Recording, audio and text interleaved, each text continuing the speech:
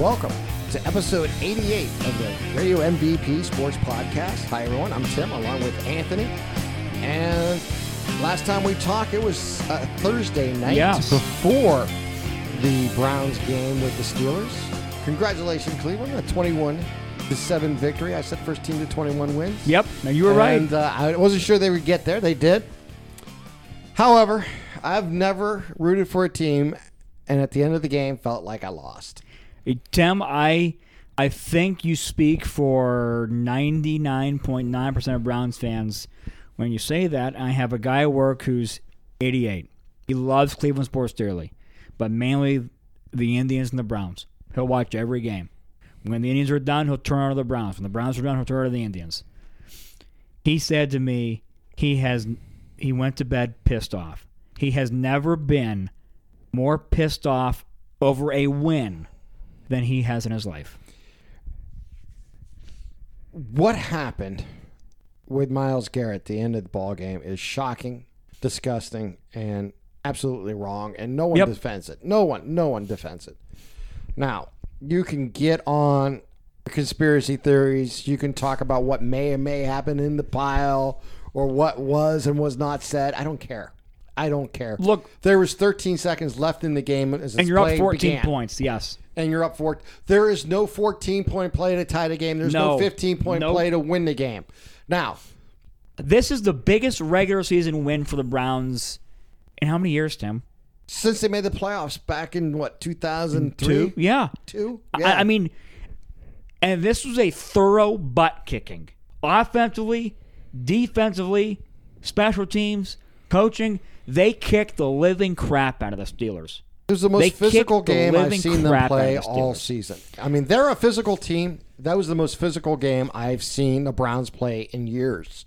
I mean, they were hitting. Yes. And it was unabandoned. And they were challenged. Free. You could tell the coaching staff challenged them to be as physical as possible.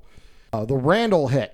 I thought he was going to get suspended after he got ejected. I thought for sure he was going to get a game. Did not happen. Thank goodness for the Browns.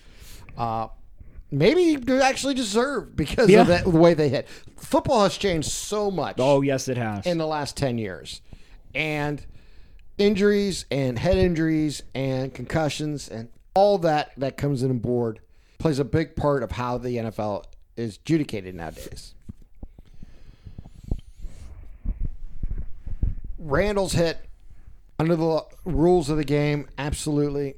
I understand why they ejected him, and I had no problem with it. I really didn't. That's just the way the game's played today. It's impossible for any player to go full speed and all of a sudden not be full speed. Yes. It's almost impossible not to lead with the head because that's how you're taught to get low to make tackles. Now, how you apply the tackle and using the helmet does matter, and that's what happened there. And they rocked Juju on that play. He absolutely rocked him, and it was what it was. And I had no problem was upset with the results. I was not surprised. Upset. No, I wasn't even upset with the ejection. I was, one of those things. I could see that being part of the process, and it was, and I had no problem with that. Now, at the end of the game with Myles Garrett, let me speak here and let me get this through. There's 13 seconds left in the game. On the two previous plays, the Browns sacked Rudolph. There's absolutely... You're bringing the house. If you're going to throw the ball, you're bringing the house. You're bringing everything you got. And Garrett got to him after he threw the ball and brought him down. And you can make the case that he shouldn't have done that. He could have let him go. And quite honest with you, I'm not going to adjudicate that. Yep. The problem is he's brought him down. Now, was there a wrestle at the bottom of the pile? Yeah. Yes. Was Rudolph involved? Yes. Does that change the fact that he took his helmet off and smacked him with his helmet? No. The bottom line is he did something that you cannot do in football. No matter what Mason Rudolph said, no matter, and I don't think he said a damn thing. No matter, he kicked him in the. There is no reasoning, no excuse, nothing at all to even remotely defend what Myles Garrett did. When you use your helmet as a weapon, you deserve what comes to you. Simple as that. Now, the indefinite suspension going forward. What we found out, and I think all football fans understand, is I understand why the NFL did it. However, it is against the CBA. Mm-hmm. The CBA explicitly says that you must put a number of games on a suspension. Yes. That will be adjudicated in the upcoming appeal. Tomorrow, I believe, right? Yeah, and that's fine. And I accept that, whatever it may be. I will say this, going forward for Garrett, his best case for me is this. When Dominic Sue stepped on the player's throat, yes, he got 5 games. So if you got 5 games for stepping on someone's throat in a football game with spikes, yeah, as bad as Garrett was, who's a first-time offender, and Sue is not. Yeah, Sue is a multiple offender. I think you can make the case that a 6-game suspension max is fair. Yeah, and we'll see going forward. Now, if they make it 5 games and he comes back for week 17, fantastic, great. As a football fan, I'll be thrilled. As a Browns fan, I don't care. Yep. I can accept the 6 games. I can accept, quote unquote, if they make the playoffs, he's not available. Yeah. Not a problem with any of those scenarios. If they put an 8-game suspension on him, that means the playoff games that he would be involved with this season, if they make it, would count towards that. I have no problem with that. What they can't do is make it 6+ playoffs, in my opinion. What they have to do is put a number on it. And if that number's 8, then it's the first 2 games of the regular season next year. If they don't make the playoffs. If it's 6, it's the rest of the regular season, and he is available if you make the playoffs. Whatever the case may be going forward, whatever is decided and adjudicated properly, I have no problem with. But I don't expect to see him the rest of this season. No. I'd be shocked. I would be surprised. I think any player has the right to appeal, and I think that's what is in the CBAs, and that is what the NFLPA is there for, and I have no problem with any of that. They're going to defend both Rudolph and Garrett because that's their job. Now, going forward, it's a huge loss for the Browns. You lost Vernon to an injury the week before. Don't know his status going into this week. You've lost Garrett basically probably for the rest of the season. It's going to be difficult for this team. I mean, one of the best strengths was the defensive line. Maybe not played to its potential. Potential all season long. But when it has played, when it has played well, it has played extremely well. When it's played bad, it's been very bad. Yeah, I mean, it's been peaks and valleys.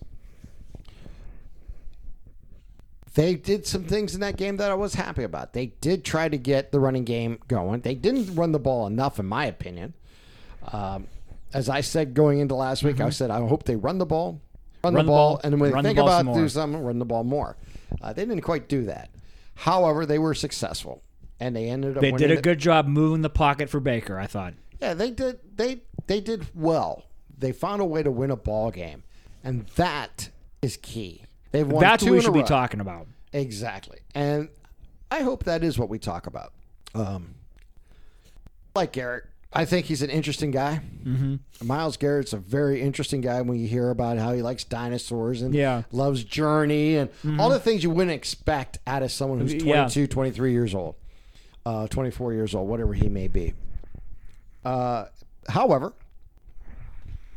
he's going to have this on him the rest of his career. No matter what happens, people are going to bring this up. And he led the team in the most 15-yard penalties during the season. So he had late hits. He had situations. They're going to have to figure out going forward with Myles Garrett, whatever the case may be, how to handle that part of his game to make him a better player going forward.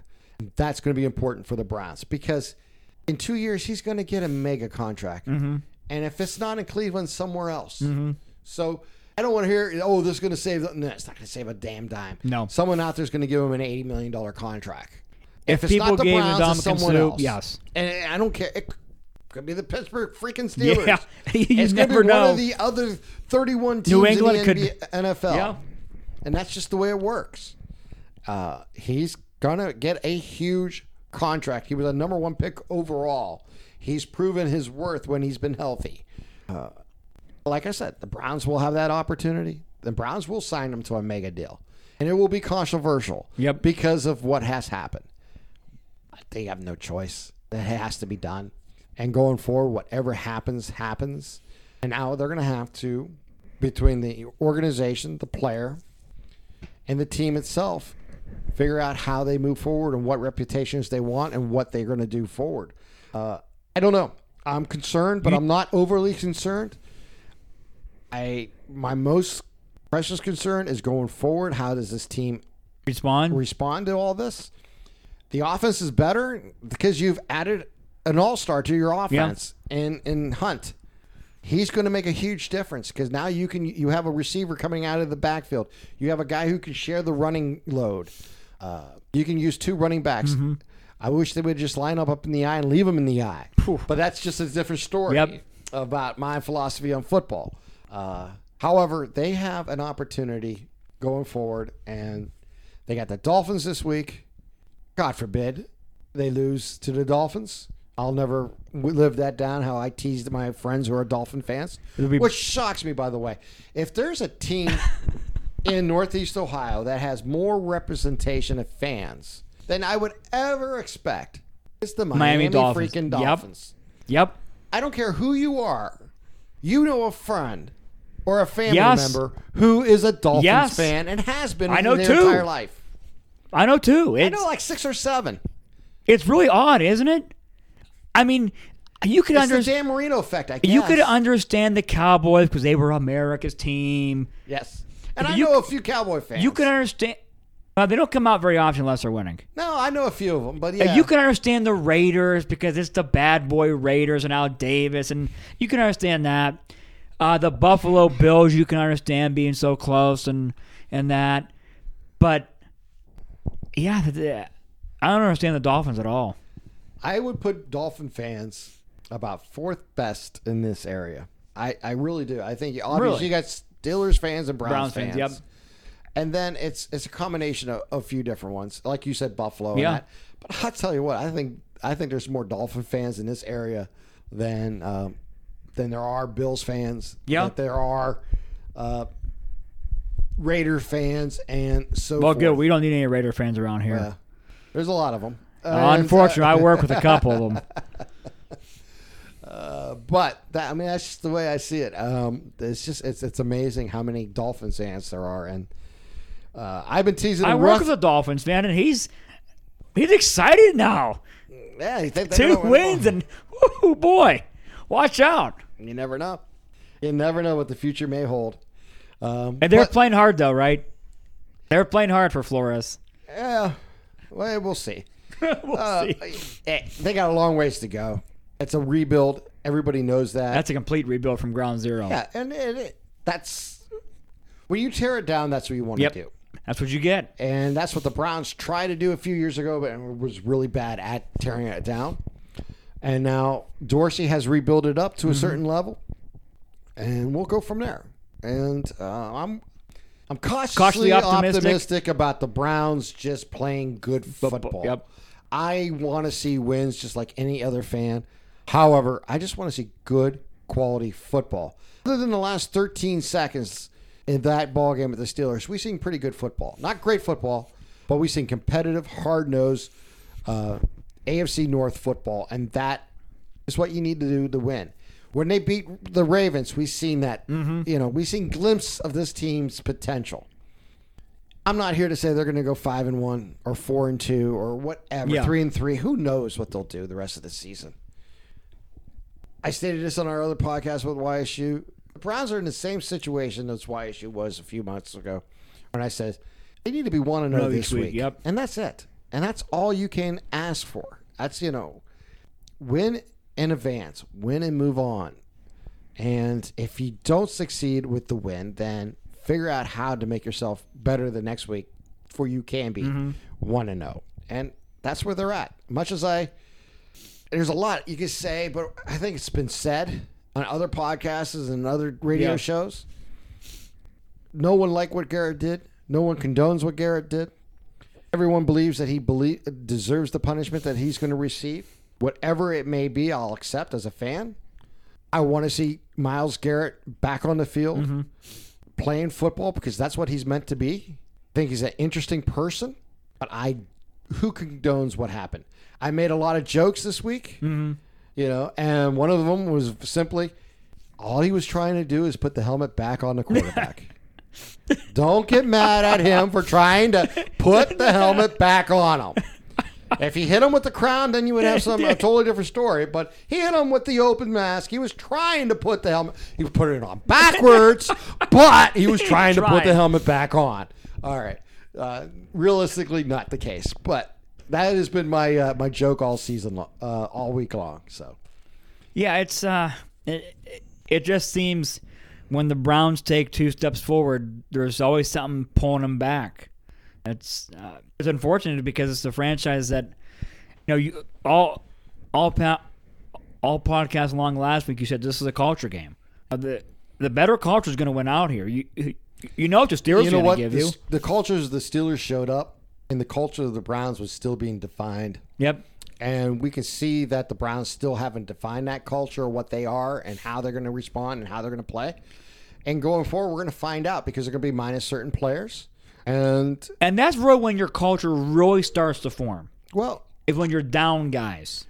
This is where the coaching staff's culture will be shown. Will they be able to make adjustments and be ready for each team and each obstacle that's in front of them? Because the Dolphins are not the Steelers. No. And then when they play the Steelers, the following week, that's a totally different atmosphere to go into Pittsburgh after what has happened. Yeah, that's going to be nuts. And that game has been changed from 4 o'clock to 1 o'clock.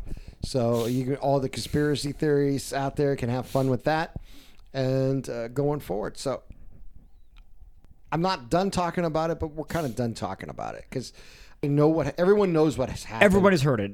It was heard for a week. There's nothing I can add that I think anybody else can say that they believe. It was sick and disgusting, and it was just it marred a dominant, thorough butt kicking of the Browns' bitter rival, who they have not had much success against. Well, it was the first time since the Browns came back in 1999 that they beat both Pittsburgh and Baltimore in the same season. And that was marred by what happened at the end of the ball game. This team has always been about trying to find its footing and be special and be proud in a community. And it's still trying to find that. Mm-hmm. And going forward, we'll just see. Right now, my concerns are Dolphins. I'm going to be Bill Belichick. You're on to Miami. I'm on to Miami. And that's exactly it. And I'll say this. I've said this too. Someone asked me about the different scenarios that happen at the end of that game. This is where the NFL has a perception problem. They don't want teams to concede defeat. So they want you to play out the whole 60 minutes. I'm not saying you walk off the field with 2 minutes left. Not what I'm saying. What I'm saying by concede defeat is not take a knee like the Steelers did on 4th down and then ended up giving the ball back to the Browns. That was the wrong play. But there's not much you can do in that scenario. I understand what happened there. However, with 21 seconds left in the game, you went back to pass. You're down 14. There's no way to win this ball game. Now, let me finish. There's no way to win this ball game. So you throw the ball. You go back to throw the ball, and your quarterback's sacked, and he's hammered. Mm-hmm. You do it again on 2nd down, and he's hammered. Mm-hmm. There's 13 seconds left in the ball game. Do you really think Bill Belichick would allow Tom Brady to take that beating? No. Nobody would. And Tom Brady takes every snap in every game. Yep. No matter what. You know what they're doing? They're handing the ball off and running it up the middle and letting the clock run out. Probably on 1st and 2nd down. And going on. And what does Belichick say after every loss? He's on to the next game. Yep. That's the proper play. That's not what happened. Now, I would put this scenario out. If it was an 8-point game where 1 touchdown and 2 points, you play it out like they did, and I have no problem with it. a 14-point game, a game that cannot be won or even tied, Nope. then you got to do what's best for your team.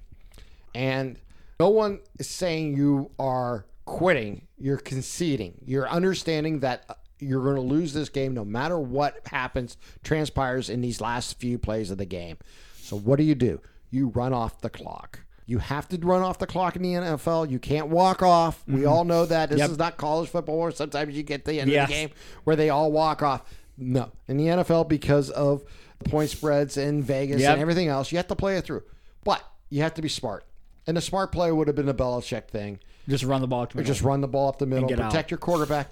Especially when you have a quarterback like Rudolph who has got beat up all game long, has thrown 4 interceptions, and had the toughest game of his career, and he's a career backup who's starting for you now because your number one starter, Ben Roethlisberger, is out. So going forward, I don't care if you're the Cleveland Browns, the Pittsburgh Steelers, the Miami Dolphins, whoever you are, you're down by 9 points or more with 30 seconds or less in the ball game. Ball. Just run Tim the ball. wants you to run the get damn ball. The game over with. Do not put your team and your players in jeopardy. Now, does that change the fact with Myles Garrett? No. But I'll be honest with you, even if that never happened, I would be criticizing Tomlin and the Steelers for that reason alone. Why would you put your starting quarterback who's thrown 4 interceptions into that scenario? There's no need for it. Bill Belichick may not be the greatest coach of all time. He's one of the smartest coaches of all time. He understands when it's time to move on. And that is one of his greatest parts of his coaching team. Attributes is a perfect word. And that, to me, is why I bring this up. Mike Tomlin, a successful coach, a Super Bowl winning coach, guy who's been doing it for a long time. And I'm not here to say, oh, he's a terrible coach. I'm not. I don't care if you're Kitchens, who's a brand new coach, a rookie coach. You got to know when it is time to run the ball and get the hell off the court, get off the field, and get back in the locker room. And going forward, if there's any lessons learned from this scenario, Tim wants you to run the ball. Well, a perfect example many years ago. I bet you Roethlisberger wouldn't be throwing the ball in that situation. Well, many years ago, and this was a totally different type of scenario, was the miracle that the Giants had over, I believe it was the Eagles. Or was the Eagles had it over the Giants? The Eagles had it over the Giants. It was a 1-score game. So I think it was like a 4 or 5 point game. That's when they fumbled the ball.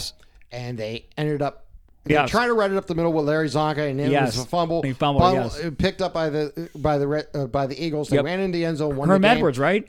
What's that? Was that Herm Edwards who picked it up? I believe it was the Herm Edwards play, yes. And that became synonymous with now you just take knees. Yes. Okay? Everyone learned from that. Everyone needs to learn from this scenario. If you're down by 9 points or more and it's like 30 seconds left in the game and it's first down, run the ball. Run the ball. Don't put your quarterback at risk. What if, hypothetically, Rudolph got a concussion on that play? Or not the helmet play, but when he gets sacked. 2 sacks prior. What if he broke a leg? What ifs? You're down to one quarterback. All you want to do. And I'm not the what if type guy. As you know, I hate the what if game. However, when you're down quarterbacks like the Steelers are, you have to protect what you have. And that's my opinion going forward, and that's the way I see it. Yeah, it's unfortunate because, like we talked about, that should not be what everybody's talking about. It should be that the Browns, for the first time in a while, looked thoroughly dominant against the Steelers. They kicked the crap out of the Steelers since the game kicked off, and unfortunately, not many people are going to remember. That's going to be an afterthought. All right, let's turn a page. High school football. Yes. We are at the regional finals here in Northeast Ohio, and the state of Ohio for that matter. And we have 2 teams moving on. We have the Poland Bulldogs, and they'll be facing the Perry Pirates. And we have Springfield Tigers, who'll be taking on the Mogador Wildcats. Yeah. We all know about Springfield. You and I had them last week of the year against McDonald. Extremely talented. We talked about the Brungards and their defense, the kicking game, well coached across the board. Everyone can see why they're 12-0 and the number 1 seed. But what a job by Ryan Williams and Poland this year. And we'll say down years because they're not down years. Poland made the playoffs 2 years ago. A down year last year, some injuries and all that. Started off a little shaky this year, but Tim, ever since week 3, they have been arguably the best team in this area. Yeah, interesting enough, I had Steve Ruman on as a halftime guest last Saturday. Mm-hmm. I actually did a phone interview with him Saturday afternoon before we'd have it for the halftime show on on Saturday. And I brought that up, how improving team the Poland team has been. Started the season 0-2. I want to say they lost to Holland and to Bournemouth to open the season. And they lost to Marlington, didn't they? You can double check me. And needless to say, they were 0-2, and I don't have schedules in front of me. I don't really care right now. But my point is they were 0-2, and from that point on, Steve went and talked to Coach Williams and asked him, what do you do to turn this around and change? And he says, all we got to do is play our football game. We don't have to do anything different. We just got to believe what we're doing is and play to our level. And sure enough, he was right. It's not, it was just a matter of his team gelling and believing in themselves and understanding what their responsibilities were. And they've done a great job. So I'm not surprised they won. I thought Indian Creek had a great season. First time in the playoffs and making a big run, and just ran into a much better team. And then Springfield, real quickly, talking about the Tigers here. You got to give Coach Guerrero a lot of credit. Yeah, a lot of credit. He called that hook and ladder in the fourth quarter when they needed it the most. They pulled it all out, and it's a big play. And then threw the touchdown pass in the end zone in the waning seconds of the game, and was able to win it. I won, and what a story that they have. And I'll tell you what, Trimble played a hell of a game, and I listened to most of that game when I had the opportunity to, and it was an exciting game. It was a fun game to listen to, and I obviously didn't get to see it because I was going to travel to St. Clairsville because I had a game. It was on everything Saturday. That you would hope for in a it's what high school playoff game. It's what high school sports and football is about this time of the year. Terrific win and a big opportunity for them going forward. Obviously, Mogador has the tradition behind them. They've been to regional finals. They've been to state finals. They've won a championship 20-some years ago. So, yeah, it's going to be interesting. So I'll say this. I definitely love the Tigers, and I think they're going to have an opportunity to be something very special going forward. I like Springfield. I think they beat Mogador. I know you guys, you and Matt had Mogador against Brookfield, and they're very explosive. They're an explosive offense. You know what this reminds me of? This could be very similar to the Girard-Licking Valley game.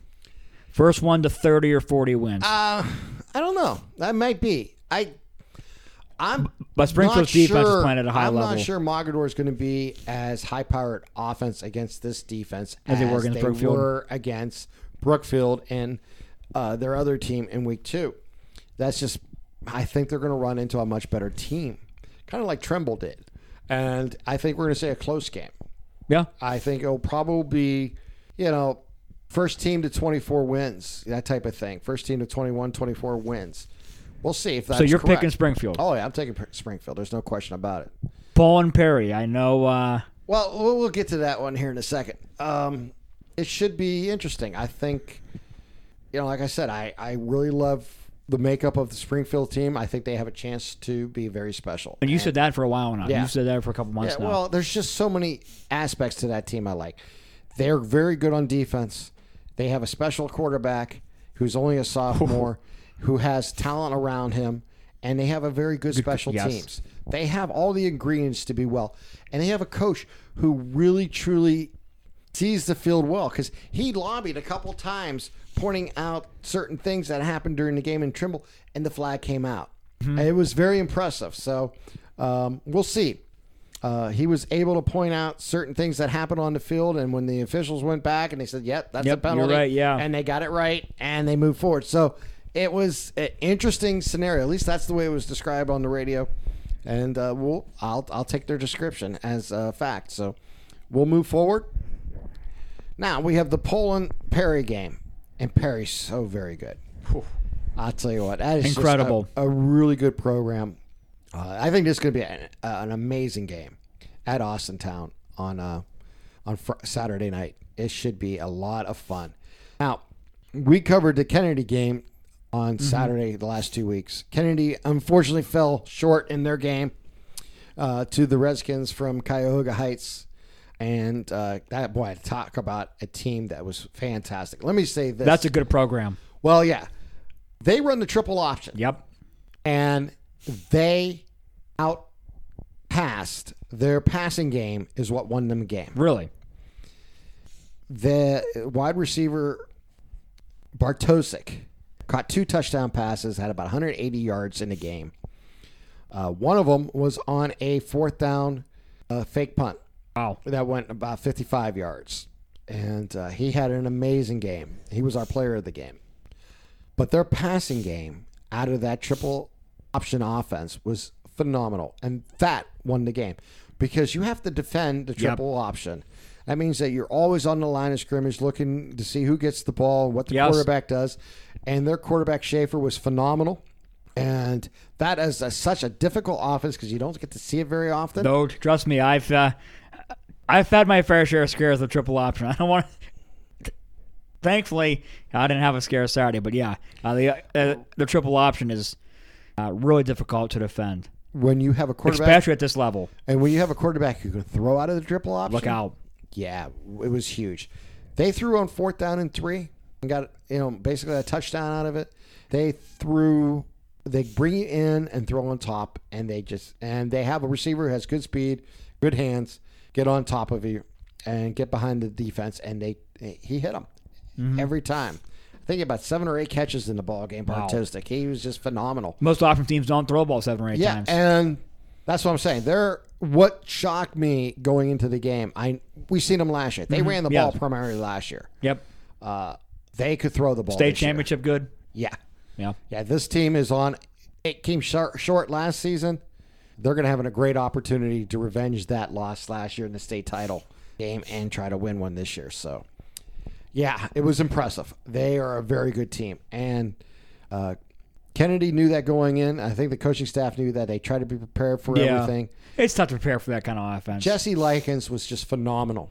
He had 222 yards in the game, rushing, 2 touchdowns. He was just lights out, so fast, so lightning.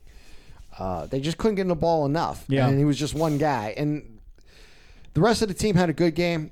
They just, unfortunately, turned over the ball on their second possession of the ball game and fell down 13-0 and never really could muster the comeback. When you fall behind double digits to an option offense that can control the clock and in throw the explosive ball. plays, Yes. you're asking for a lot. It was a big ask coming back, and they almost made it, but you got to give Cuyahoga Heights all the credit in the world. So this week, we're done with high school football on Western Reserve. It's over already. We are done. There was talk about trying to do the polling game, but we just really didn't have the time and the facility. We have other commitments to the Youngstown Phantoms and other scenarios that came up. So we're not doing the Poland and Perry game. However, I will be calling the Poland. So your season's not over yet. My season's not over yet. Our good friend Gene Withers, who I'm hoping to add to this podcast, I'm going to give him a call and record a short interview about the Pirates coming in, and we're going to have that at the end of this podcast. So stay tuned for that. Hopefully that will all work out once I get a hold of them. Anyways, we're going to talk about the Pirates and talk about their season, give you a little preview coming Saturday for that game. So you want to stay tuned for that. However, he works for Fox Sports Ohio. Yes. As everyone knows, he was producer of Bruce Drennan many years ago. When I was at 1330 in Youngstown and 1440, they were combined. I was doing a sports talk show and high school football. Well, Gene was a student at the Ohio School of Broadcasting. So I ended up calling the Ohio School of Broadcasting, seeing if they had anybody who was interested in being intern and help us out down here for the football season. Gene applied. I hired Gene. So Gene used to run my show on Friday nights when we did a remote, and then did the games, and also was the post-game show host. kind of like Camel Rico Yes. now for Western Reserve Radio. So he was an intern for me way back 2000 maybe, 2001, in that range. So we've stayed in touch over the years, and on Facebook and other things. And I ran into him a couple years ago up the Yes. Perry game with Gerard about 2-3 years ago. So I got this text from him saying, "Are you available this weekend? Because I'm got commitments with the Cavaliers. I'm on a road. I can't do it. He's been doing the Perry Pirates games for the last few years. So I said, let me check. And I said, I'm free, and I'd be happy to do it. So kind of turncoat here, I guess, for the Valley. What are you doing, Tim? Yeah, but I will be broadcasting the game. I believe it's going to be on like a Spectrum or something like that, one of the cable outlets in that area. Don't know what it is, be honest. I'll find that out here in a little bit. But I will be broadcasting that game with the students from Perry High School. So it'll be a lot of fun. It's kind of for me to give back to those who are coming up through and thinking about doing a broadcasting career of some sort. And so it's funny how things go full circles and how things work. So my football season will have at least one more week. Yeah. And we'll see going forward. At the end of the world. He does a great job. I have great respect for him. So it's going to be a lot of fun. I'm actually looking forward to Saturday because it'll be a different experience for me because I'm not going to be working with Matt, who I've done the last 3 years. Yeah. Obviously, you won't be available. Yeah, I'll be out of town again. Yeah. And on the road again. Obviously, we won't have Dave Ferris and Campbell Rico and all those who are involved in our broadcasts each week. So I'm really looking for something different, something unique, and I don't know if anyone locally can listen to it. I believe it's on a cable outlet, kind of like what you may see like the Bourbon Spartans had during their season, or Austintown does it, I think, and some other schools may have their outlets on cable access channels. So that's what's going on. So it should be a lot of fun. I'm looking forward to it. And like I said, I'm going to make a phone call to Gene, and we're going to get him on here very shortly here. And we'll be talking to him about the Pirates season and kind of previewing the Poland Pirate game. So stay tuned for that. Yeah, it's a great honor for you. Congratulations, and best of luck on the call.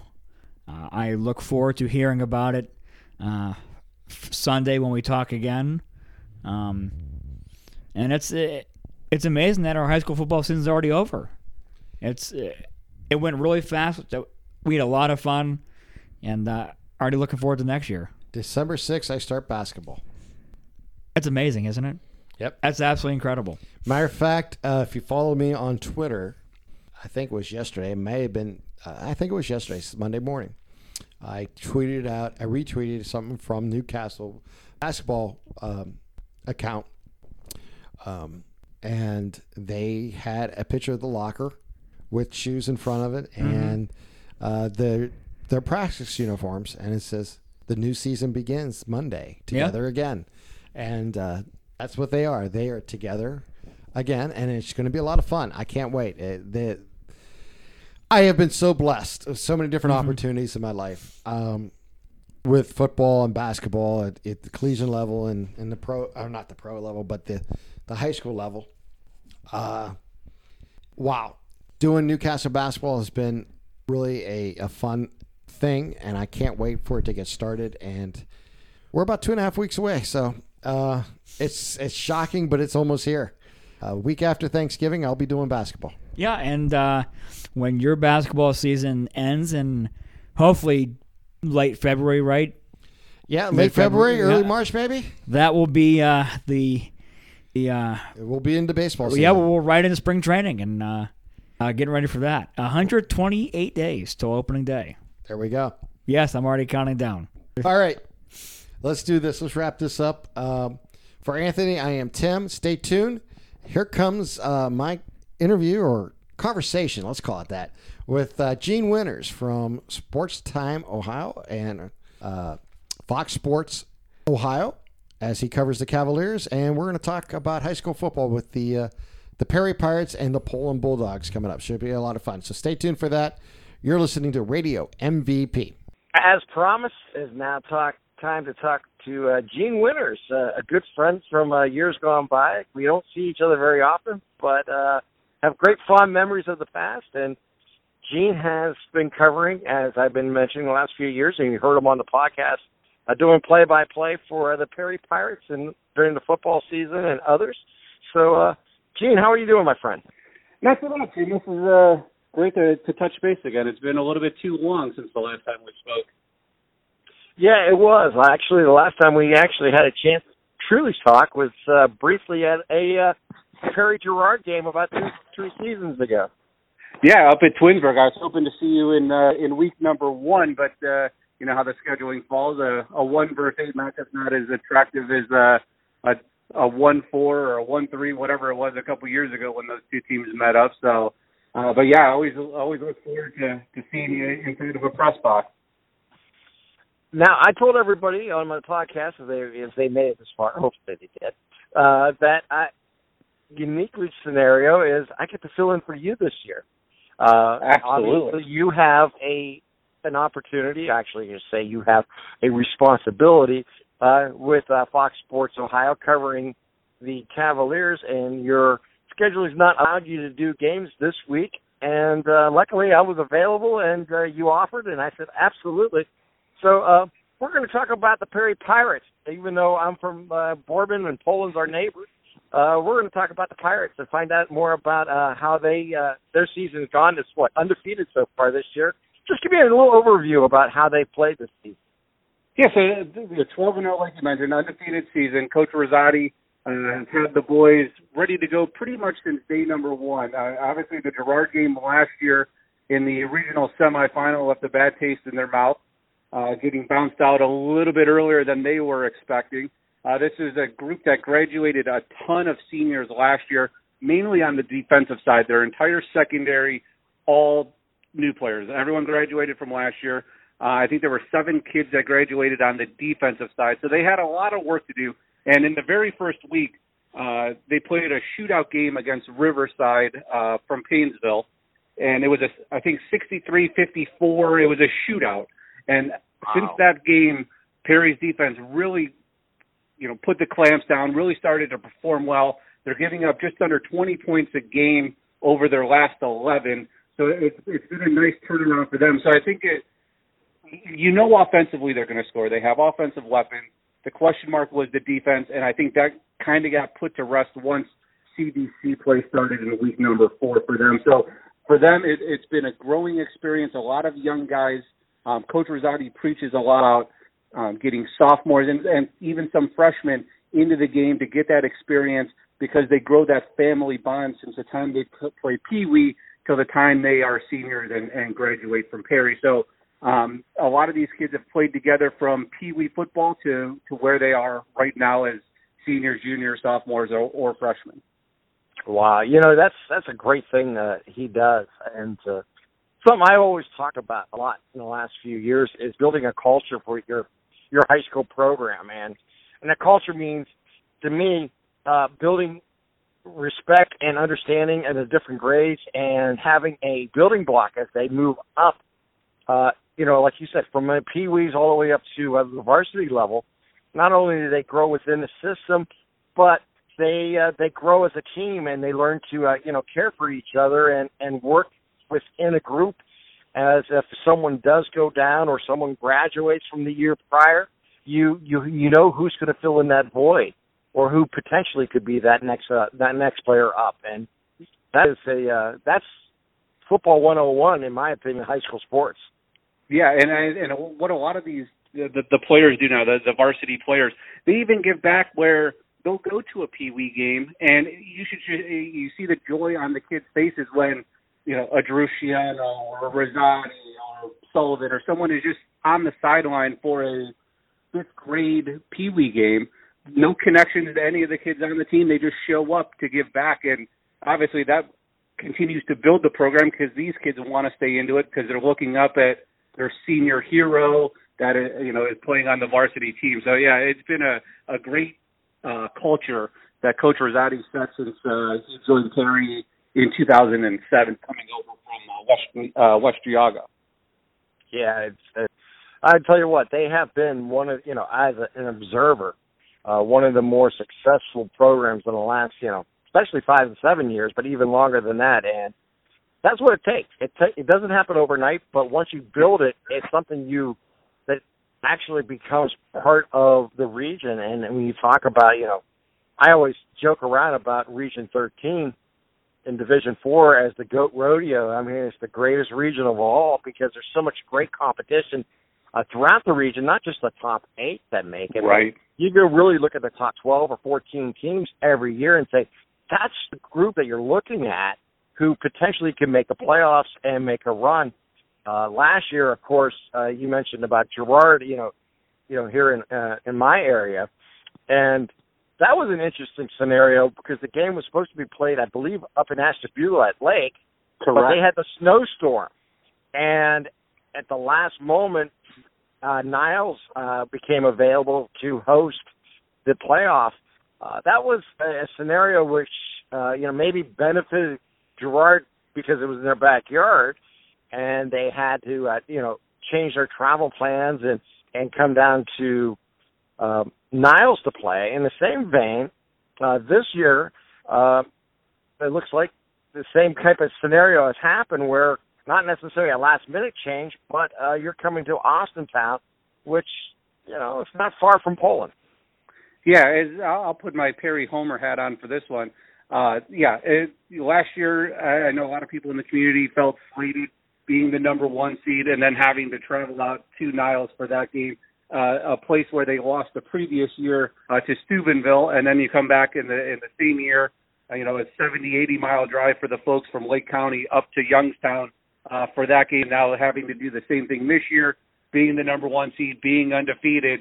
I know just from reading a couple of articles since we've been on the road since the announcement has been made of the location, I know that Coach Rosati and the boys are going to use this now as motivation to being, I guess, slated again as, hey, we're the number 1 seed, but we're getting no respect, and now we have to travel 70 miles to play again instead of Poland traveling 10 or 12 or whatever they have to do to get to the to the stadium this year. But yeah, it's something that the community and the team is going to use as a little bit of a rally cry to maybe help motivate the kids a little bit more. Not that they need it, especially at this level when you're going for a regional championship and potentially on the verge of a state championship the first time ever. But yeah, the travel out to Youngstown for consecutive years, I'm sure is not sitting well back in Perry. Yeah, I can understand that. Being an observer for many years, I remember many times Youngstown teams having to travel down to Steubenville and have to play a team that maybe was 10, 15 minutes outside that area, and you're like, why are we traveling so far to play a game while they can't? And as the years gone by, and I think you probably understand this too, just the way the system works. I mean, last year was kind of a unique scenario because of the snowstorm, and they needed a place at the last moment, and Niles stepped up.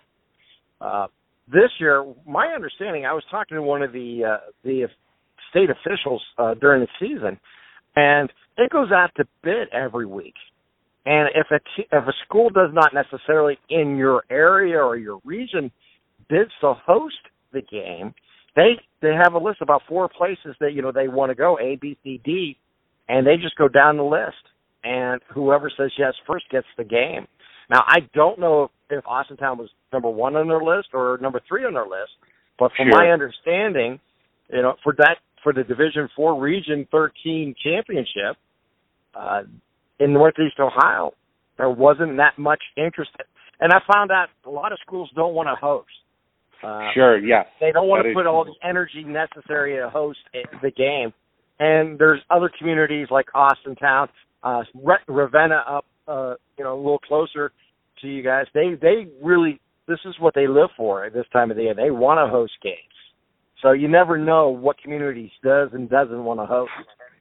Yeah, and we have a lot of, obviously, the Northeast Ohio, Lake County Cuyahoga County regions that, teams that are still alive. So the Solons, the Twinsburgs, those type of areas are taking Friday games instead, which, leave the Saturdays you're not going to do back-to-back. So, yeah, as you mentioned, I know it's a little bit harder to sell people or to sell schools and communities on hosting these games. And that was one thing, I think it was maybe in week 10, we had the athletic director of Perry on, and we were talking about hosting and things like that. And he was telling me that he hasn't hosted a playoff game, I want to say, since 2008 or 2010. It just how it falls. And obviously for us, we're kind of unique too, where we're, not really in the vicinity of a bunch of places, being closer to the lake and things like that. But just how I don't want to say luck of the draw, just how the cards fall, and then you're hosting.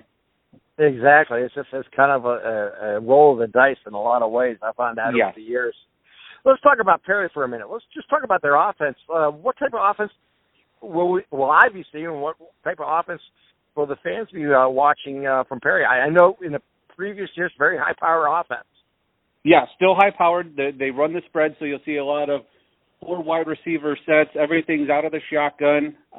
You have usually a single running back, maybe a tight end here and there, but everything's led by Drew Schiano, the senior quarterback, just about 6 foot tall, 150, 160, but the kid, I shouldn't say it, the young man has already set a ton of school records this season, has the most touchdown passes in a season, the most touchdown passes all time at Perry. He's on the verge of setting the single-season passing record, career passing record. Depending on how far Perry plays, completions are within his range now. Week number 1 through 9 touchdown passes against Riverside in that shootout that I mentioned a little bit earlier, the 63-54-55 game. He has just been phenomenal since taking over last season at quarterback for Perry, replacing Colston Brewster, who is now at Lake Erie College, originally committed to Buffalo but has transferred back here to Northeast Ohio. But for the last 2 years, Drew has run this offense phenomenally. You have 2 fantastic wide receivers in Anthony Rosati. He is the coach's son. He's a senior, 9 touchdown catches this year, almost 800 yards receiving. Devon Holbert is a young man that transferred over from Harvey. His parents moved into our community, so this is his first year with the team. With Harvey, he played the last 3 years at quarterback, switched over to wide receiver this year. You would have never been able to tell that he was never a wide receiver before.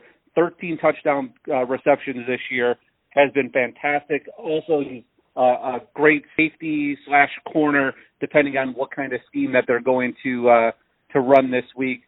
Just a fantastic addition. But everything for me, outside of starting with the quarterback Schiano, is on the shoulders of young Jalen Anderson, the junior running back. Has over 1,000 yards rushing this year, almost 900 yards receiving, has probably close to 30 touchdowns combined between receiving and rushing. He's getting a ton of Division I offers. I know Nebraska was the most recent to throw an offer his way. All the MAC schools want him. He's been taking visits to Ohio State and Michigan. This young man burst onto the scene as a freshman and has not skipped a beat since the first time he touched the ball for Perry. Was on a kick return, went 90-plus yards for a touchdown, and the kid's career took off from there to where he is at now. And it's just amazing to watch his growth over the last 3 seasons. One last question for you, my friend, and I hope you can answer it for me. I've had a couple people ask me since I will be filling in your shoes. Where can they listen to the game? Is it available on the internet? Yeah, so it's going to be on the Facebook, the Perry Facebook, their high school page. There's also a live stream portion of it. So there's an app called Live Stream. If you download that app, you search Perry High School, and you can listen to it right there. Unfortunately, due to the OHSA restrictions, there's going to be no video of the game, but at least there's the audio portion of it for those that are interested in listening. So either if you go to Facebook and search Perry High School, I believe it's Lake or Lake County, because obviously there's the Perry up by you guys up in Massillon, or right. You go to the live stream and search live stream app. It's a red app with a a white logo on it and search Perry High School, and you can go that way as well. Gene, thank you for the opportunity this week, and safe travels with the Cavaliers all season long, and I look forward to talking to you again soon, my friend.